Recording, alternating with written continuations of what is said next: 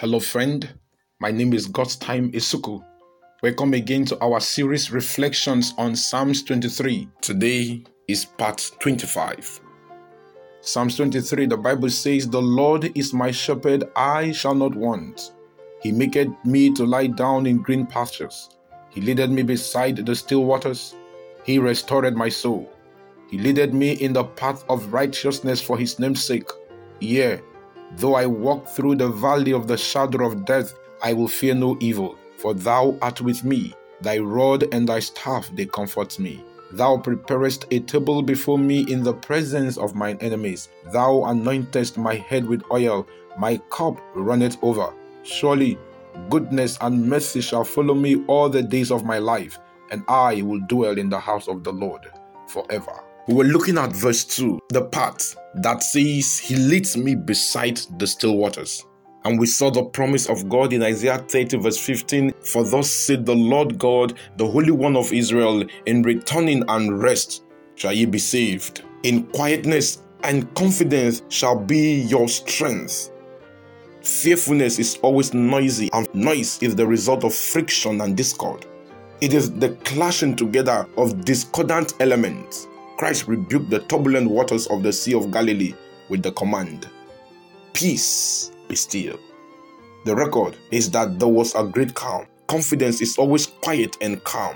It produces composure and stillness. "Be still and know that I am God." Psalms 46 verse 10. Only quiet people can know God. To be quiet does not mean repression. It means mastery, and mastery means quietness. Mastery is holding true to God. The machinery of life must run smoothly and quietly if it is to run for long. That is from The Shepherd and His Sheep by J. Walter Ridge, page 74. A noisy engine is a sign of death. Still waters usually are deep, and deep waters usually run smoothly.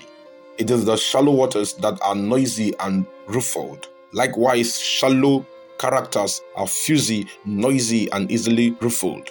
The apostle declares that the ointment of a meek and quiet spirit is in the sight of God of great price. 1 Peter 3 verse 4. A meek and quiet spirit is always of great price in the estimation of God.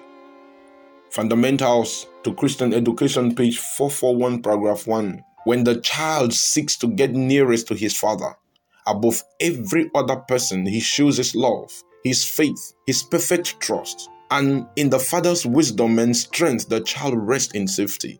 So with the children of God, the Lord bids us, "Come unto me, and I will give you rest." He leadeth me beside the still waters. This means the shepherd gives rest. Patriarchs and Prophets 4:13, paragraph 1. Centuries before the advent of Christ, Moses pointed to him as the rock of Israel's salvation. Deuteronomy 32 verse 15. The psalmist sang of him as my redeemer, the rock of my strength, the rock that is higher than I, a rock of habitation, rock of my heart, rock of my refuge. In David's song, his grace is pictured also as the cool, still waters, amid green pastures beside which the heavenly shepherd leads his flock. Again, "Thou shalt make them," he says, "drink of the river of thy pleasures. For with thee is the fountain of life." Psalms 19 verse 14 and 62 verse 7, Psalm 61 verse 2 and 71 verse 3, 73, 26. And the wise man declares, "The wellspring of wisdom is as a flowing brook." Proverbs 18 verse 4. To Jeremiah, Christ is the fountain of living waters. To Zechariah, a fountain open for sin and for uncleanness. Jeremiah 2 verse 13 and Zechariah 13 verse 1. John 4:14, Jesus said, "But whosoever drinketh of the water that I shall give him shall never thirst. But the water that I shall give him shall be in him a well of water springing up into everlasting life." The Oriental shepherd not only provides drinking water for his sheep, but also washes their sheep from time to time, especially just before shearing, so that the wool will be white and clean. The divine shepherd has also provided for the cleansing of his flock. Ephesians 5 verse 26, that he might sanctify and cleanse it, the flock with the washing of water by the word, until their characters are as white as snow and as wool. Isaiah 1:18.